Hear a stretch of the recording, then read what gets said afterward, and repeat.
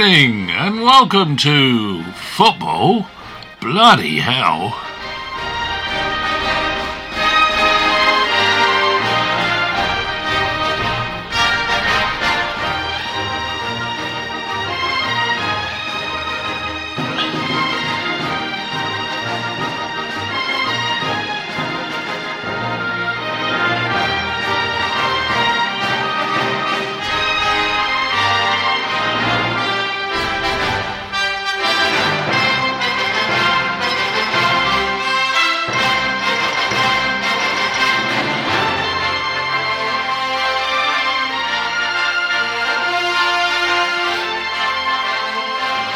And on the show tonight, they're absolutely crammed in. Thorpe's here. Good afternoon, Thorpe. Good afternoon. Hope everybody's well.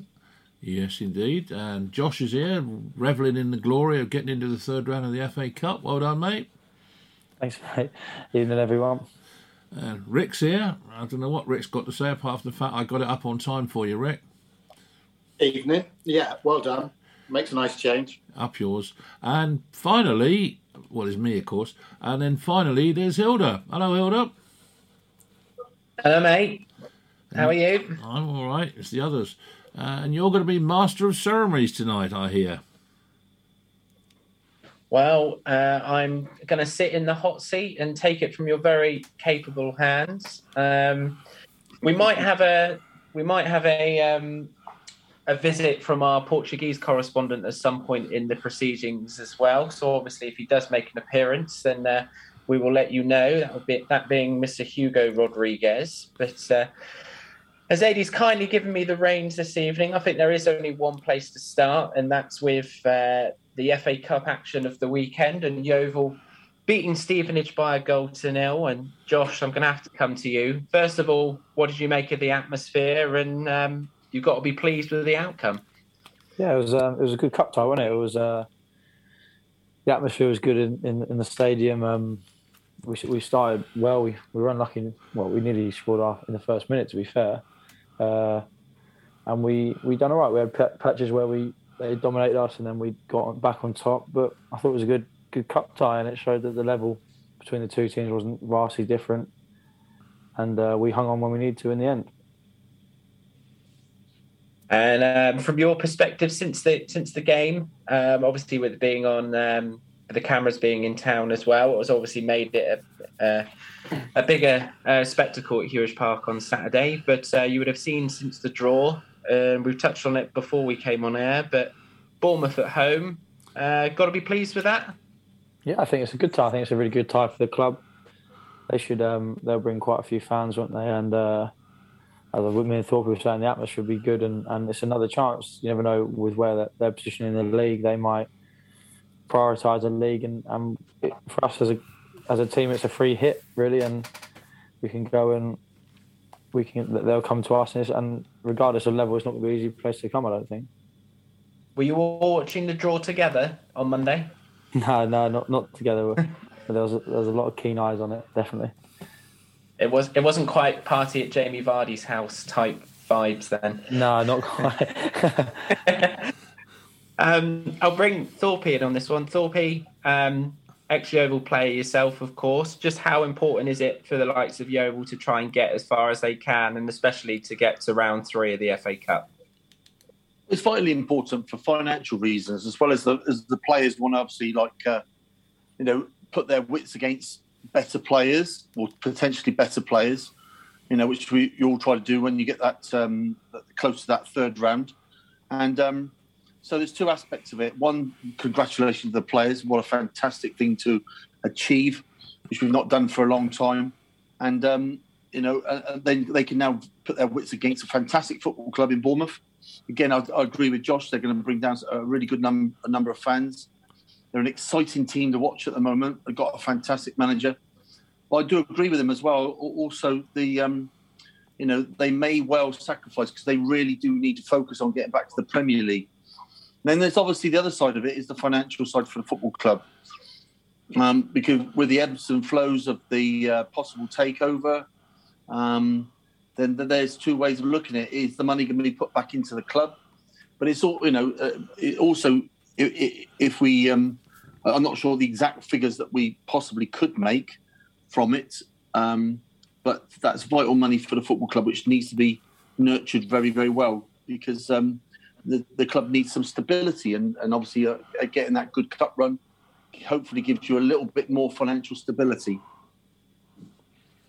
Yeah, I think it was something like 32,000-ish, 34,000 possibly for beating Stevenage. And then I think it's you're about 83 for winning in the third round.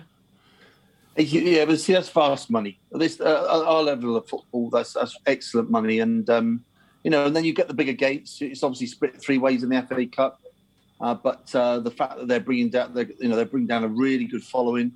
It's really going to be a great atmosphere again at the club, and it's a game you want to play in these types of games. You want to put your wits against better players, and and when we played QPR, I didn't play in the game, but I played in the pre-season game just start the next season, and that was it was a bit of a kick. Something kicked off in the just before we came out, so we knew that we were getting their best because of what had happened, and that was an extremely fast game, and it's sort of like you were hopefully we did well, which we did do well that night, and it gives you a big confidence boost, So it's going to be really exciting day.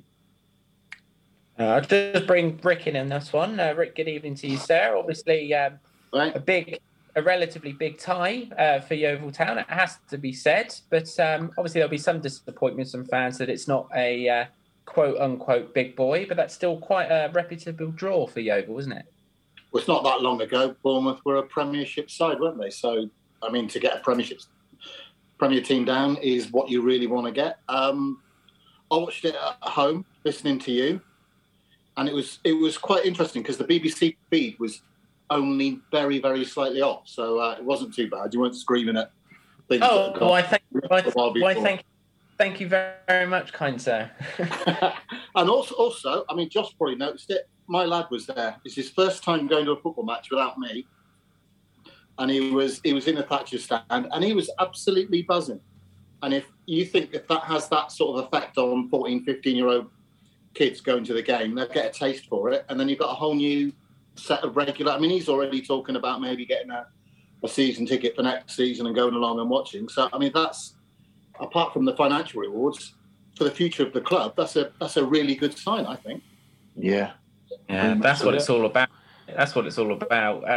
Aid, you would have seen the game in its entirety. I don't think there's any doubt that Yeovil deserved to win and get through. Oh yeah, no question. I don't think I was disappointed in Stevenage. I thought they'd done better than they did, really. But no, I think Yeovil didn't let them do much better. That was partly the point, and the amount of commitment from the Yeovil players was very strong, I thought. So I think they got out of it what they deserved. Now, if they get a television game, which it could be in the third round, because now that you've got ITV and BBC doing it, and I don't know, maybe BT Sport, are they still doing it? I'm not sure, but certainly BBC and ITV are.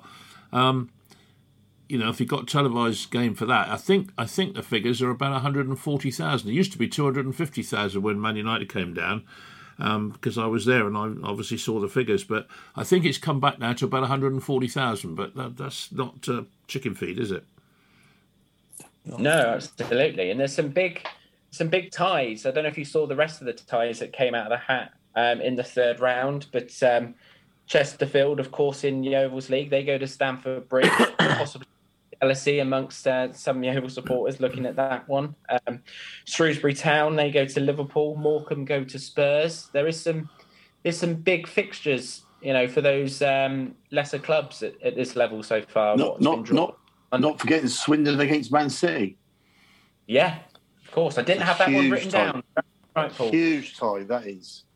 For another club that's sort of been, in financial difficulties in the past as well. So that's going to be a massive revenue booster for them as well. So this is what it does for the lesser clubs. It gives them an opportunity to raise some well-earned coin to stabilise these clubs. And I know when Neil Coates scored the winner in the FA Cup and they got Arsenal. I mean, all the fans talk about that goal saving the football club because the revenue they got from it. Literally, Yeovil Town were in dire straits financially, and that goal got them that massive tie and earned them hundreds of thousands of pounds, and that really did sort of save the football club at that stage.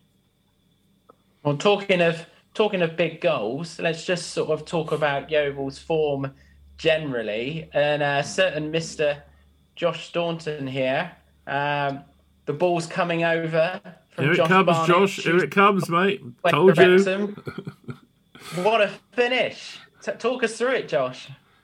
I'll tell you what, it was a good finish, to be fair, on the half volley. It was a great finish. At the first, I thought, oh my God, the keeper stopped it. Somehow, got a hand to it and pushed it onto the crossbar. But no, just Jordan whipped in a decent ball. I just kind of the man didn't really mark me. I just floated in on the back post and on the half volley, just caught it cleanly, just got good contact. It's all right, Josh, you can say it. You screamed it into the top corner, my friend. It was definitely a nice goal, mate. I'll take it, yeah. The Especially casual way Netflix, that he puts it over, well, I just sort of got a good contact and, they come every day, don't they, Josh? No, definitely not, Aidy. No, definitely not, mate. But I was thinking them ones are very easy to spoon in, not get much contact on it. So I just thought, just walk it onto the middle of my foot, get it on target, and the pace on the ball should do the rest, really. And luckily it did. Is it an area of your game you're looking to improve on at all, Josh, or is it one of those things where it's not obviously the main purpose of what you're in there to do, but if anything you get is obviously a bonus? Yeah, definitely. I think I wish I probably should score more than I have, and I've had a few years where I've had quite a few saves off the line or hit the posts, and hopefully they start going in, because definitely if you can add any goals to the team throughout the season, it's vital, isn't it? And if the more people who chip in, the more it spreads the lows. So it's definitely something I hope I can do more, and it's good to break the duck for Yeovil, and hopefully more come. So let's park Yeovil then for a moment and look around what happened in the Premier League this weekend, because there was some quite eye-catching results, particularly in the early kick-off on Saturday, where West Ham beat Chelsea 3-2, and quite a ding-dong London derby. Rick, I'll come to you on this one. Was it a cross or a shot? It was a cross, but they all count, and it was just nice. It was beautiful. The game was on Saturday. It was a weird sort of day because it was bookended with a really good result at the beginning, the West Ham one, a really good one at the end with the Yeovil one, and all the games in the middle were rubbish, results-wise, from my point of view. Yes, if anyone who follows Rick on Twitter would have picked up on dissatisfaction on some of those results, but they can't be repeated on air, I'm afraid. Sure. So have a look for him. Have a look for him if you want to have a look at what's been going on his particular socials. I've been giving you a plug there, Rick. Yeah, it's actually one thing. I know it's sort of like going on a negative thing, but it's Newcastle got within 3 games of a new record for games from the beginning of the season without a win. And as a trinket club, it would be nice to see them go down. I did get some abuse from Geordies, actually, talking about Twitter. Did you? They were I can't imagine. But they're deluded. Imagine why. They're deluded. And there's no player in the history of the world that scored more goals to really disappoint me than Divock Origi. Every time he scores a goal, it really is one that, annoys me. Well, I've got that on my list. We'll come on to that a little bit. But that's all right. We will come to it. I just want to finish off the West Ham Chelsea stuff. Thorpe, have you got thoughts on that game? Well, I was just going to ask Josh, because I've sort of been a coach for many, many years, and so see, I've got a totally different look on that goal. I actually think that if you go for the cross, his technique would be totally different. It would go across the ball to his left footer, and then it would go and he'd curl it around. Whereas to me, his foot goes from left to right, which means he's coming across the ball the opposite way. So for me, I think he goes for it because I think the technique is totally different.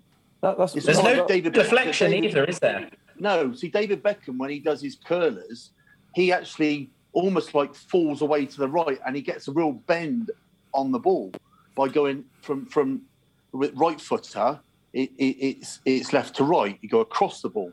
Where the opposite, left footer, you're doing exactly the same, left to right, but it actually spins away from the keeper.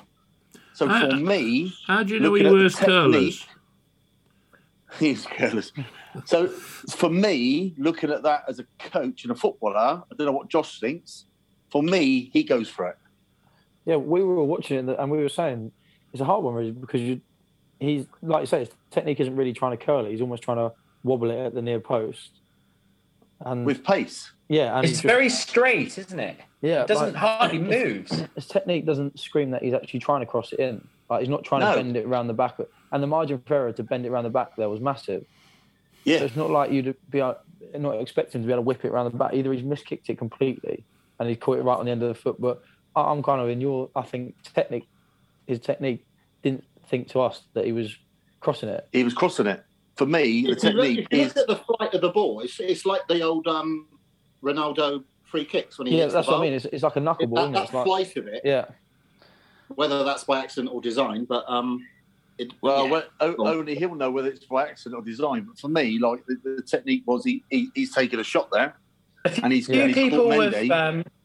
A few people have sort of called out Mendy on that one and said that he should have been quicker off his line to sort of get to that one. But I'm not so sure on that. I think it was just one of those that has taken him completely off guard and just hasn't got there quick enough, thanks to a really good piece of quick thinking or luck, depending on which side of the fence you're on.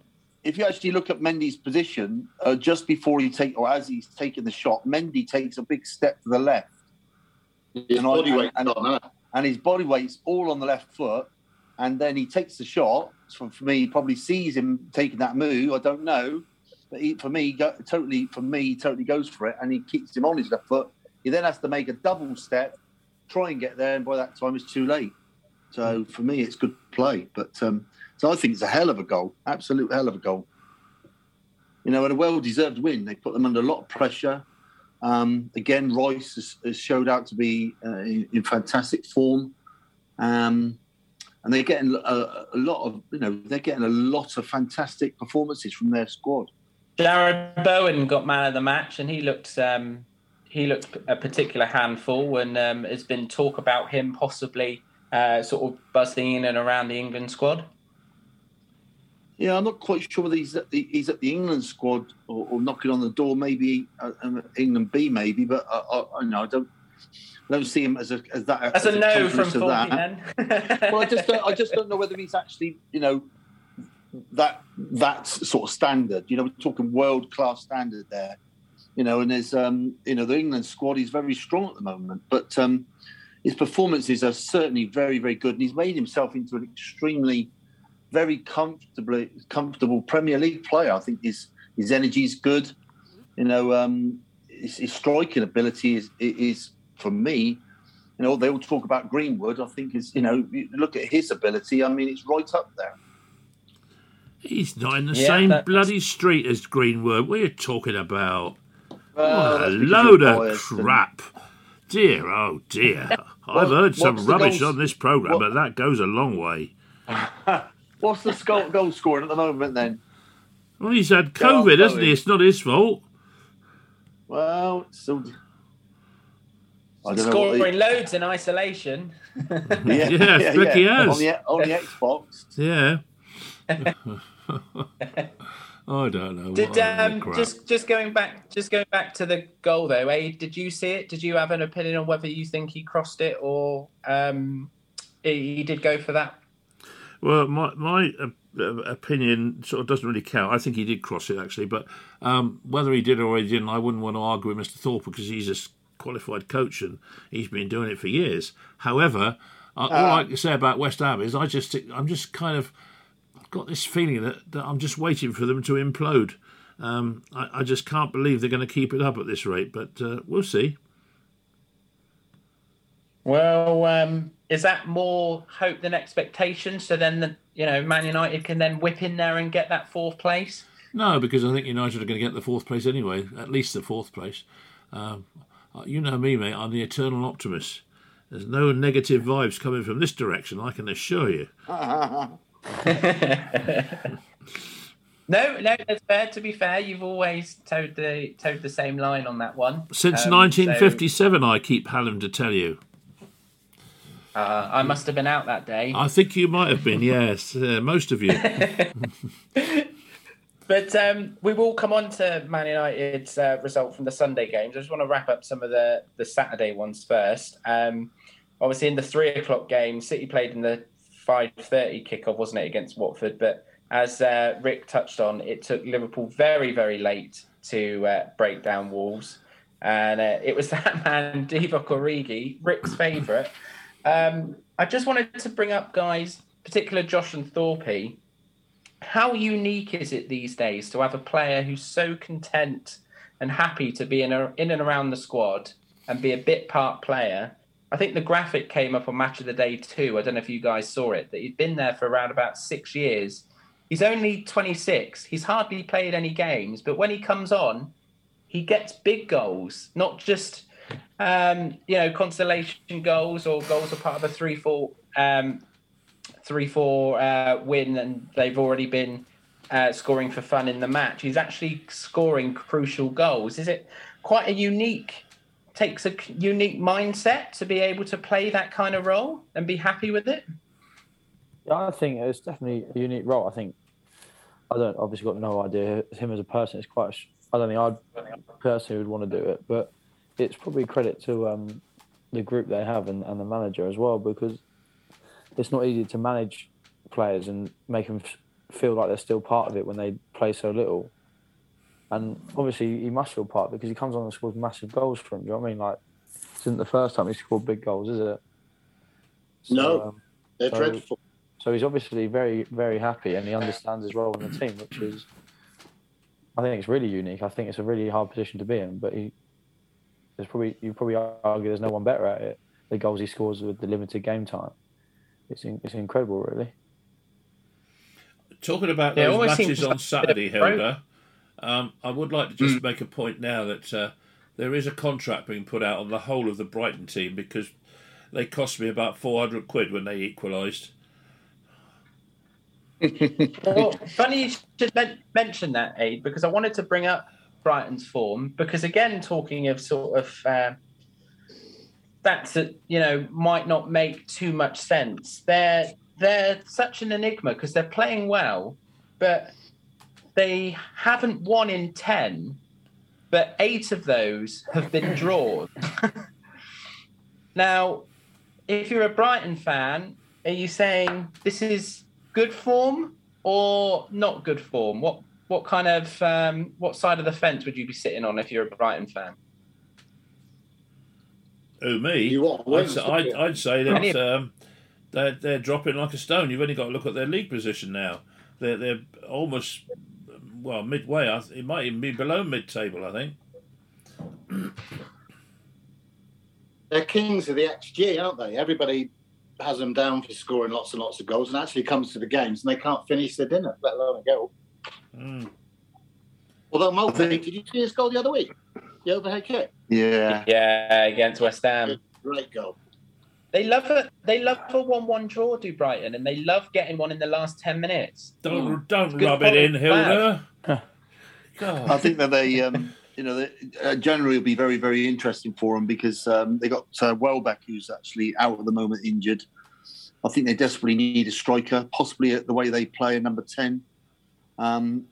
They made themselves extremely resolute, or I still think they need to, pay a bit of money for spinal players. Somebody at the back, through the middle, and somebody right up through the front as well.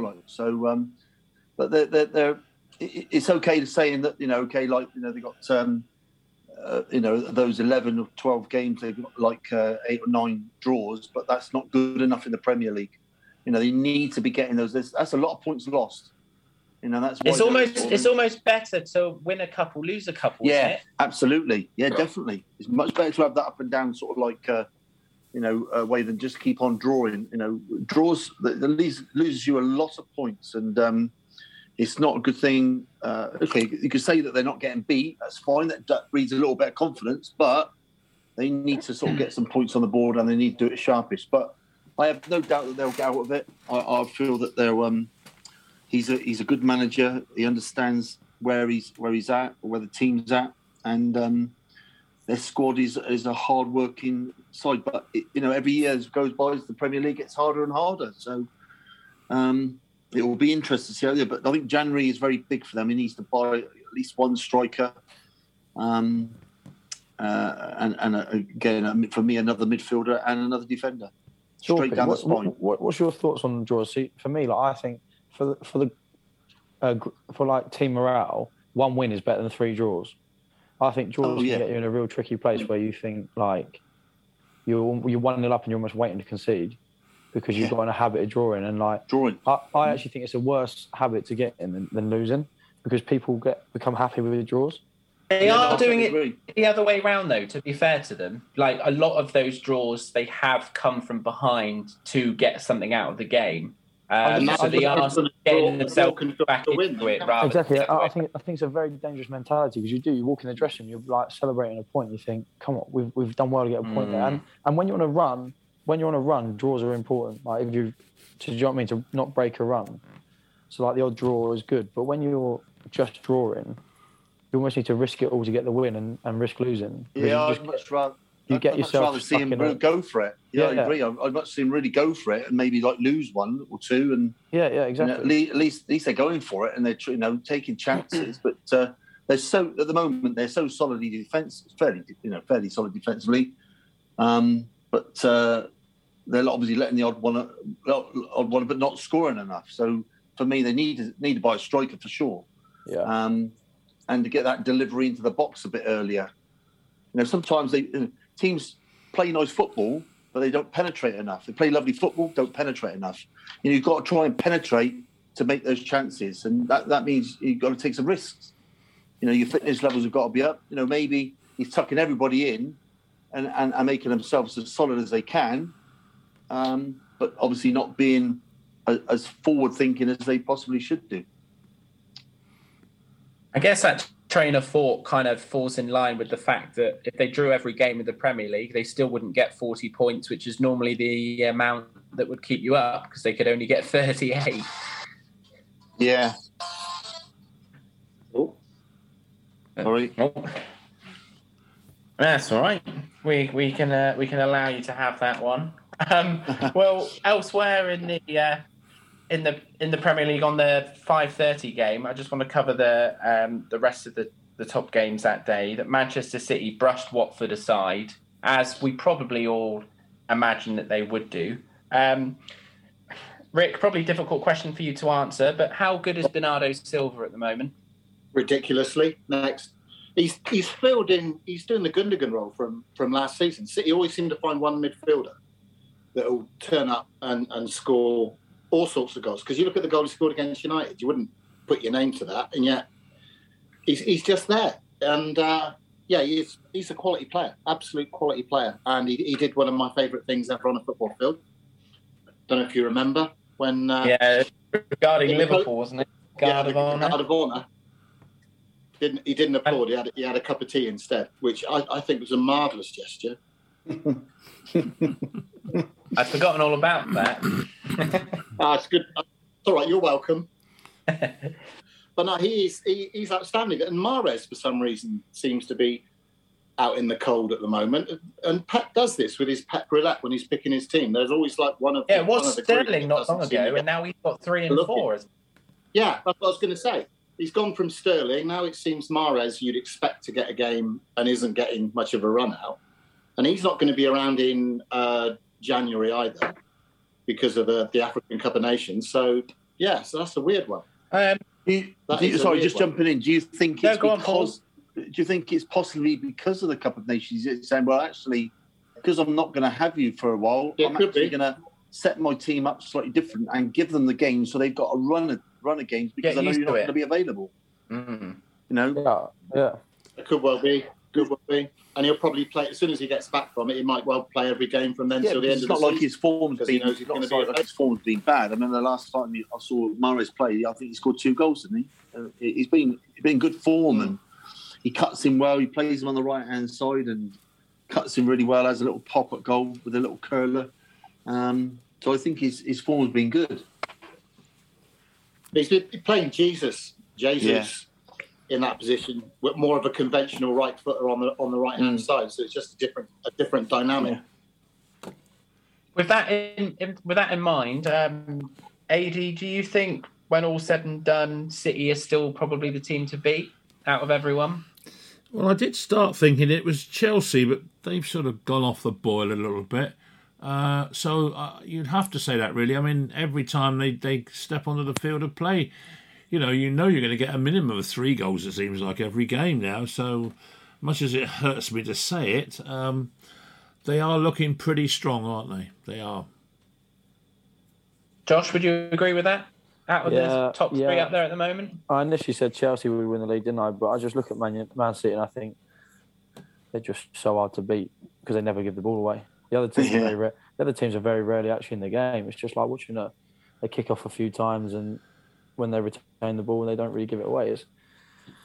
They're a good team, aren't they? They're solid all over the pitch, and they've got so much. The depth is incredible. We said it was going to be quite a tight season this season.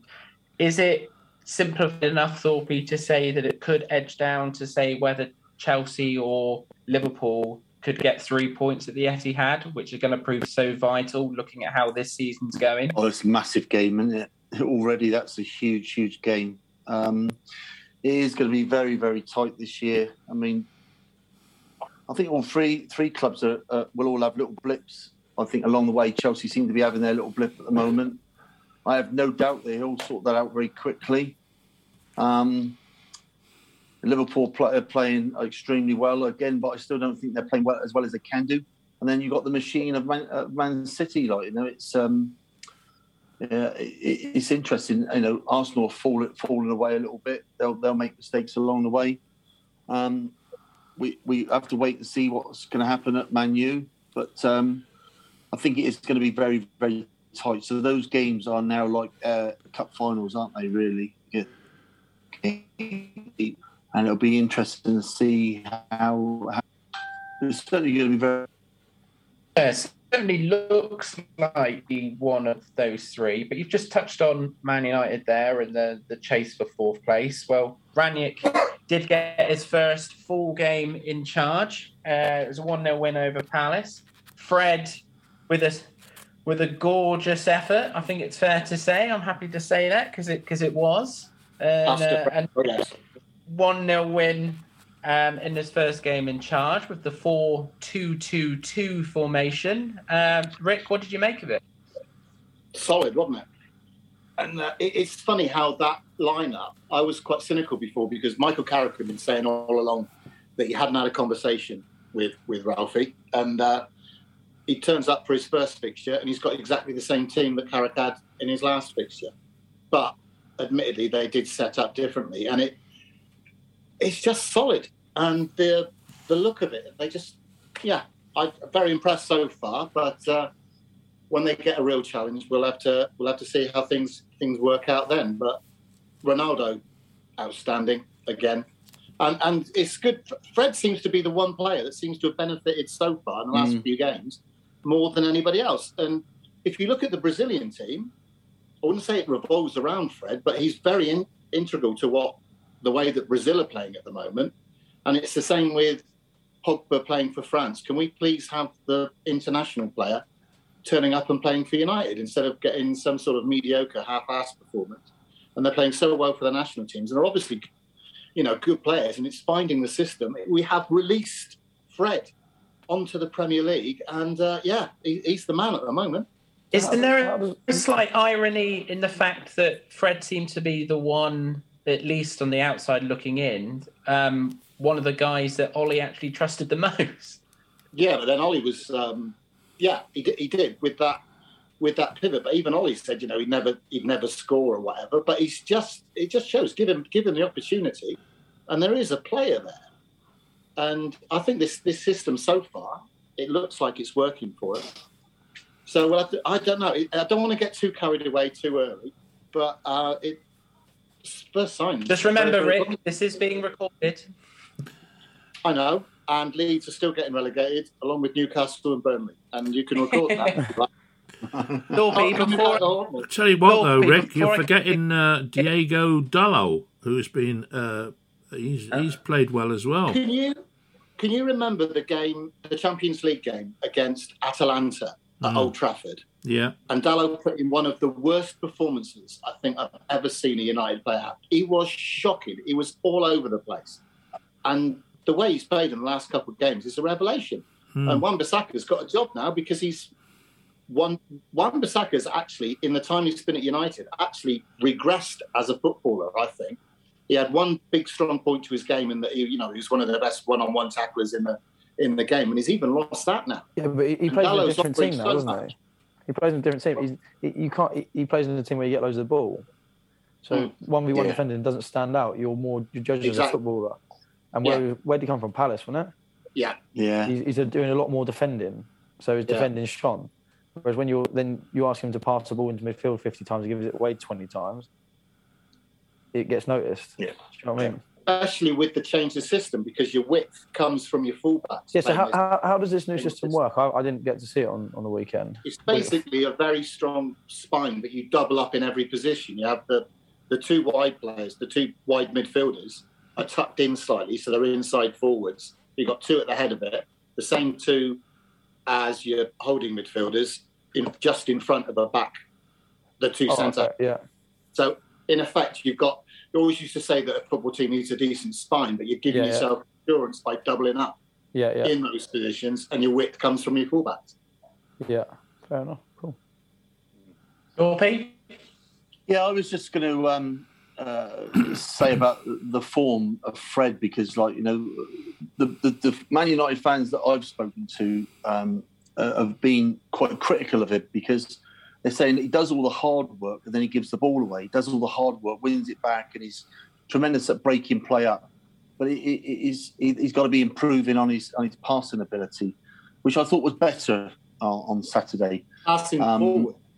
Yeah, not the side. It's about that penetration again, isn't it? I keep going on about it. So, so he's actually was improving on that. So I think that maybe the way that the new manager wants to actually for him to sort of make a presence. I'm not sure what the manager has actually said to Fred, but it seems to be more beneficial to his style of play.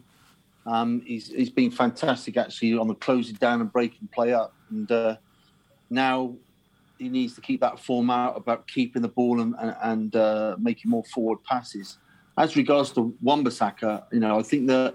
I talk a lot about body language, especially on the pitch, and I think Josh will understand what I'm sort of saying, is that when somebody looks relaxed and looks like they're not really that interested, it sometimes gives the wrong vibe. And for me, Wan-Bissaka showed tremendous form as a 1-1 defender, but as Josh said, he'd have done more defending in the Crystal Palace side than he would have in the Man United side. So there's a different role for him there in the manager, but he needs to be a little bit a guy from down the road, if you like, who controls the whole right-hand flank. And this new formation that the managers play in at Man United allows the wing-backs really to take control of where they are on the pitch, whether it's defending in the midfield or putting crosses in. So they have to be extremely fit. Is he that type of person for that role? I'm not too sure. And I don't think his body language, for me, has shown much, certainly when, the Ollie was there, it didn't really show much real fighting determination. So I'm really disappointed with him, because I thought he's a real prospect. So I actually think I'm a little bit disappointed with his performances since he's been at Man United. I was expecting a lot more from him. And like you say, just recently, Darlow in the last couple of games, he's been really, really top notch and displaying real good form. So, and on the left side, Paul, as well, Tellez came in, and from what I saw, He seemed to have a pretty decent, decent game as well, which is quite unusual in a way when you change both of your fullbacks and both of them come in and hit the ground running. Obviously, Rick, AD, you'll know a bit more about Telles and Dalot than I do. Well, I know that when Jose Mourinho signed, good form, isn't it? When Jose Mourinho signed Dalot, he was saying then he was one of the best fullbacks around Europe. That's what he thought. Now, maybe he was right, maybe he was wrong. But if he was wrong, did he go home to Milan? Yeah, he did. Yeah, he was online. Yeah, but I think isn't it strange that 1 minute Luke Shaw's the hero. He puts England in front in a European final, and now he's out the side because he got smacked on the head. And he's going to have a job to get back in by the look of it. Well, Telles was signed originally to put pressure on Shaw. And then as soon as he arrived, Shaw's performances just went through the roof. He never got a sniff. And ironically, like you say, he's now a man in possession. And he's got to do something seriously wrong. Both fullbacks now have played themselves into the team, you would have thought. Yeah, definitely. Especially with them both being so integral to the way that Ralph wants to play. Yeah. But you never know. With a season, just saying the Wan-Bissaka thing, it seems like the vibe about the United team under Ollie was all about how the team felt, and there wasn't a lot of structure and a lot of actual proper training going on, which is what Ralphnig's all about. So hopefully, with a bit of time under, he could bring out the best in Wan-Bissaka. Leave that in. Leave that in. What, Wan-Bazooka? Wan-Bazooka. I tell you one thing, we can't move on without mentioning Ronaldo's 801 goals and over 1,000 appearances. I mean, the bloke is just phenomenal, isn't he? What more can you say? Brilliant. That is incredible. Them numbers are incredible, aren't they? Yeah. Because many people don't get that many appearances, let alone goals. Yeah. You do well to get half that many appearances. Yeah. At that level. That is amazing. At any level. 400 appearances at any level. Yeah. That's 400 Sundays with a hangover. That's amazing. And not only that, he's still as fit as a flea, or he appears to be. Yeah, look at him.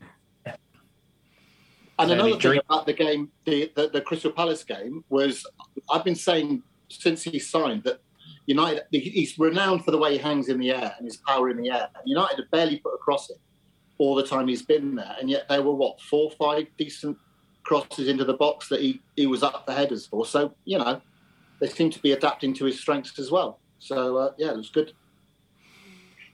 I don't think there was any danger of him not scoring any goals, was there? I know there's been a lot of talk one thing about is guaranteed, isn't it? One thing, but he was always going to get the goals. So I think he'll still get quite a healthy tally come the end of the season. And obviously, from your boys' perspective, hopefully that is enough to get you at least back into the Champions League again, or a trophy along the way somewhere. He's back on pens now as well, isn't he? Yeah, good finish against Arsenal, isn't it? Mm-hmm. Yeah, very much so. And this will please you, Rick, as well, because Eddie Howe and Newcastle, they finally won. They finally got their first victory of the season after 14 games. Did they win at the weekend? Did they? Yeah. 1-0. Record with 17, wasn't it? Sheffield United. A couple of seasons ago. and it was against his former team as well. And I just want to quickly talk about the goal as well, because I don't know if any of you boys saw it. There was a lot of talk about whether Nick Pope it was who came out and he dropped the ball. He collided with one of the Newcastle defenders. For me, I don't think it was a foul, but I'd like to hear your thoughts. And not only that, with about 3 players on the line, Wilson had a lot to do, and it was an incredible finish. Yeah, I thought it was a magnificent finish, and the lads, he's been a good signing for Newcastle. I still think they need more. He needs more support up there, but and more crosses. But he really, really took them. Like you say, that there was 2 players on the line, and again, I don't think it was a foul. And he moved it away, and his composure was fantastic, and he struck it so well. And he's going to be integral. I mean, they've got a major task there, because they've got all the money in the world, but they still got to win. Possibly 45-50% of those games. But all the money in the world won't help them. Have you heard this theory that the rest of the clubs in the Premier League have got to get. We've got to say they've got together. I don't know how formal it is, but they've sort of decided not to sell Newcastle any players. Really? Mm-hmm. Yeah, they're just Would that go against the quote unquote gentleman's agreement of the game, or frowned upon? One of those things that they can't. The Newcastle regime are in no position to criticise anybody's. I mean, that's a fair point. Contract, are they? Yeah, where do you go when it comes to morals in football? Whoever they get in, they're going to be paying through the nose for them, and it says a lot about the sort of people that they'll be getting. They will just genuinely get the mercenaries that are just purely there for the money, I would have thought. I think the loan market's going to be very important, isn't it? That's what they really need to try and dive into. But then I guess if they into overseas loans, is that how it works? I know there's something like that. There's a quota on that. Mm. Well, it's interesting. I noticed a thing came through on my phone just now that somebody's been arrested in France that is connected to this. I've forgotten the bloke's name now. The journalist that got killed over in one of the embassies, Saudi Arabia embassies. Now, if it's true, and if they can, with the aid of this bloke, pin it on the Saudis, then what effect's that going to have on the whole procedures? I know it's a political thing, but at the end of the day, if the way that people are having a go at Newcastle because of the human rights and all the rest of it over there, if that suddenly gets proved, they're going to have a problem with public relations, aren't they? I think he's always going to rear his ugly head. That story, and some clubs will use it to their advantage, and some will use against Newcastle. So it will be very interesting to see what happens there. Has someone from the Premier League already resigned about Newcastle's takeover? I'm not sure, but it's I'm not sure about. It's the non-sale of players. Is that true? If it is true, is it more of a political stance against Newcastle, or is it more of clubs getting together for whatever reason? I don't know, but we need to sort out. January will certainly enlighten that, because they definitely need players in. They need a higher quality of player. Yeah, I do believe the loan system will help them because players won't want to commit until because of the possibility of going down.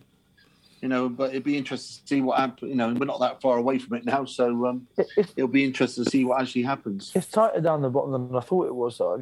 I didn't realise Newcastle got. There's quite a few still in it, isn't there? Oh yeah, they're only 3 points adrift. Yeah.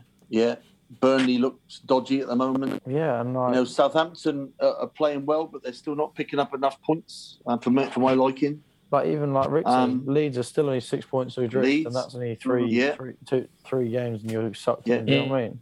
The likes of Brentford could easily get dragged in. I know they've done really well since they've come up, but you only need to sort of remember the likes of Hull that sort of did the really good start to the seasons, and then January comes and cliff. It's still going to be very, very tight, like you say. And teams like Norwich and Newcastle are going to rely on these teams being sucked into it, because otherwise they're not going to have any chance. But the more teams involved down there, the better for isn't it? They don't want to get cut adrift. That's the main thing. Yeah. And Norwich have had a couple of decent results, and and they've sort of picked themselves off the bottom now, and so it's going to be as exciting at the bottom as it is at the top. And so it'll be interesting how January again these teams go for it because of the vast sums of money that are involved. They need to make sure their squads are strong enough to be able to take the high number of games that we've got to play, but also take the pressure of the relegation fight. A team that's kind of in the middle of that would be Everton, I would say. If Everton hadn't won against Arsenal last night, as we record, they would have been just there would have been only Watford between them and the bottom three. So they would have been right in the middle of. Yeah, I just wanted to bring Everton up as an example, really, because obviously they've got a quite unique situation where they've got somebody in charge of their team, from an Everton fan's perspective, who was worshipped over the red side, so was always going to be somewhat on borrowed time. But when they haven't won in, was it 8 games or something before the game against Arsenal? Is it too simplified to say that win has potentially saved his job? He done that in the week when he played his political games again, didn't he? And got the sporting director the push. So he's a very clever man, Rafa. He knows how to play a football club. Well, he's certainly a very rich one. I certainly agree with what Rick just said. I said, isn't it amazing the timing of a football director sort of leaving the club? And that's really telling us that Rafa wants control of the players coming into the football club. Having said that, if you do look at some of who Everton have wasted money on, and some of the names that came up, I don't know if any of you saw the graphic on Match of the Day that director of football that splashed money on. There is every argument that he had every right to lose his job because of some of the money they've wasted is ridiculous. Incompetence. That's absolute, football incompetence. And, I think that he looked at that and went, we cannot have this guy picking the players. And absolutely right as well. I mean, Man United, they've had problems with a certain person, director of football, and that needed to change as well for their. I'm quite happy for him to stay there, but as a football club, it's obvious that for Manchester United to be back to where they were, he needed to go, absolutely 100%. And now he is going at the end of this season, I believe, isn't it, Rick? Ed Woodward should be going at Christmas. He should be going at Christmas to save the situation. Well, yeah. So and absolutely right. Why let him stick around? He's done an absolutely horrendous job as far as I'm concerned. Yeah, but you say that, but if you think about it, yes, when it comes to players, he's hardly been wonderful, but some of them aren't that bad.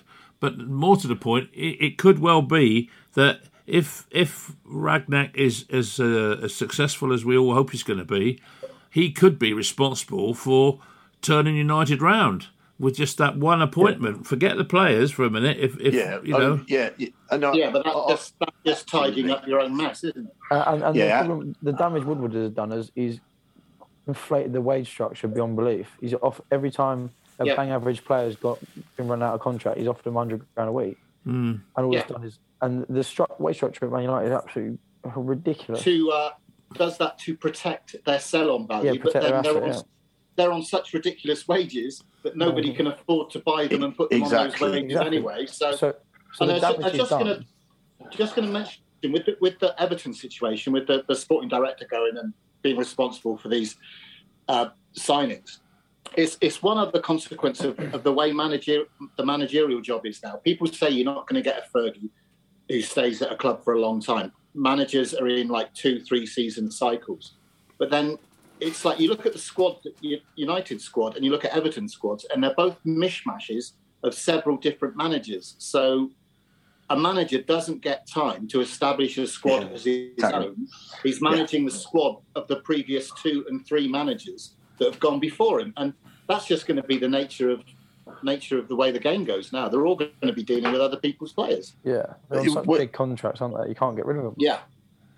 But when you see the interviews that Rafa Benitez has actually been holding, he's basically saying exactly that. You need to stick with your manager longer. He needs to be in control of more, and he needs to look after also the financial side of your football club with your financial directors.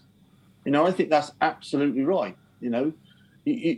Unless you've got a relationship like Man City have with a manager and their football director, which is being built up over 20 years, if not more, then you have to have a decent relationship with them and understand, and you both need to be on the same path. It's like me and Josh Just imagine that, Josh. You and me playing at the back, and we're not on the same wavelength. Yeah. It's disaster, absolute disaster. Yeah. And it's exactly the same as on the board. If the board are not in line with the manager, then something has to change. I call it like, might have heard me speak about it before, boring everybody to tears about it. To me, it's like it's like a wheel and all the spokes on the wheel. If you've got all the spokes in place, your wheel's working fine. Yeah. But if one spoke comes out, hang on a minute, there's a little problem with the wheel. If two spokes come out, it's a little bit more of a problem. All of a sudden, if 6 or 7 spokes come out, and you're not on the same, then your wheel falls to pieces. And that's exactly the same as a football club. And everybody must be on the same wavelength. And those two positions, I personally don't like the position as a director of football. I think it should be down to the manager. He talks with a financial director. They see that it's right for the football club. They either buy the player or they don't. And if by that manager getting it wrong, that's when he gets the sack. For me, it's as simple as that. You don't need a sporting director at all. You need a financial director to make sure the stability of the football club. But me, just a manager coming in, because he could be manipulated by the transfer market, by the agents, which has been, you've got certain agents that stick with certain football clubs because they get more money. And I think it's absolutely outrageous. It's absolutely ludicrous how it's been run at the moment. And I think the Football League and the government should be more on top of it, if I'm honest with you. It's all be on question time. Well, I'll have to call it a night there. The laptop is in high demand, I'm afraid. That's right. We can allow Josh to clock off early following his goal. About bloody time as well. I know. Don't leave so long next time. Cheers, guys. Thanks a lot. See you soon. Cheers, Thanks for having me. Thanks, Josh. See you soon, mate. Just before we do sign off, just interested in your guys' take. I don't know if you've seen it. Jude Bellingham, obviously playing in Germany at the moment, and Bayern Munich beat Borussia Dortmund. I think it was 3-2. He's got himself into all sorts of trouble because of the comments that he made in relation to match fixing that he's alleged that is taking place, in particular in favour of Bayern Munich. I think it's just been announced in the last hour or so, at the time of recording, that he's not going to face any legal action. I think he's just been fined. £34,000. Have you seen this? Yeah. What do you make of his comments? Was it just spur of the moment, or should it have been investigated further? It's clearly a feeling amongst the players that are playing within the club, because Jude obviously wasn't about when these incidents were happening, so he's not got first hand. He's going off what the rest of the players are telling him. And he said basically questioned the referee and said, if it's someone who's been done for that, then what do you expect? Yeah. So, it wasn't really. It's not going to go away, and I don't know. It's a bit of a lazy thing to blame the officials, but then again, he did have a point, because it was about 2 penalties, wasn't it? And the referee reviewed one over VAR and didn't review the other, and so that was interpreted as bias. So I don't know. It's difficult. But I think he's just feeding off what players have told him. Sorry, guys, I'm going to have to cut you off there. We are out of time. Okay. So, thank you very much to everybody for joining in. And I don't know quite what happened to Hugo, but we will find out in due course, I'm sure. So, until next week, thank you, Rick. Thank you, Paul. Thank you, Hilda. Thank you, Josh. Josh has just had to shoot off. And, don't forget, we'll have full match coverage on Saturday against, who is it they're playing? My memory's gone. Barnet, that's it, yeah. I should have had a hat on, that would have reminded me. So, yeah, thank you very much for joining us. Join us again Saturday when Hilda will be here to do match commentary with Paul. And a very good night to you all.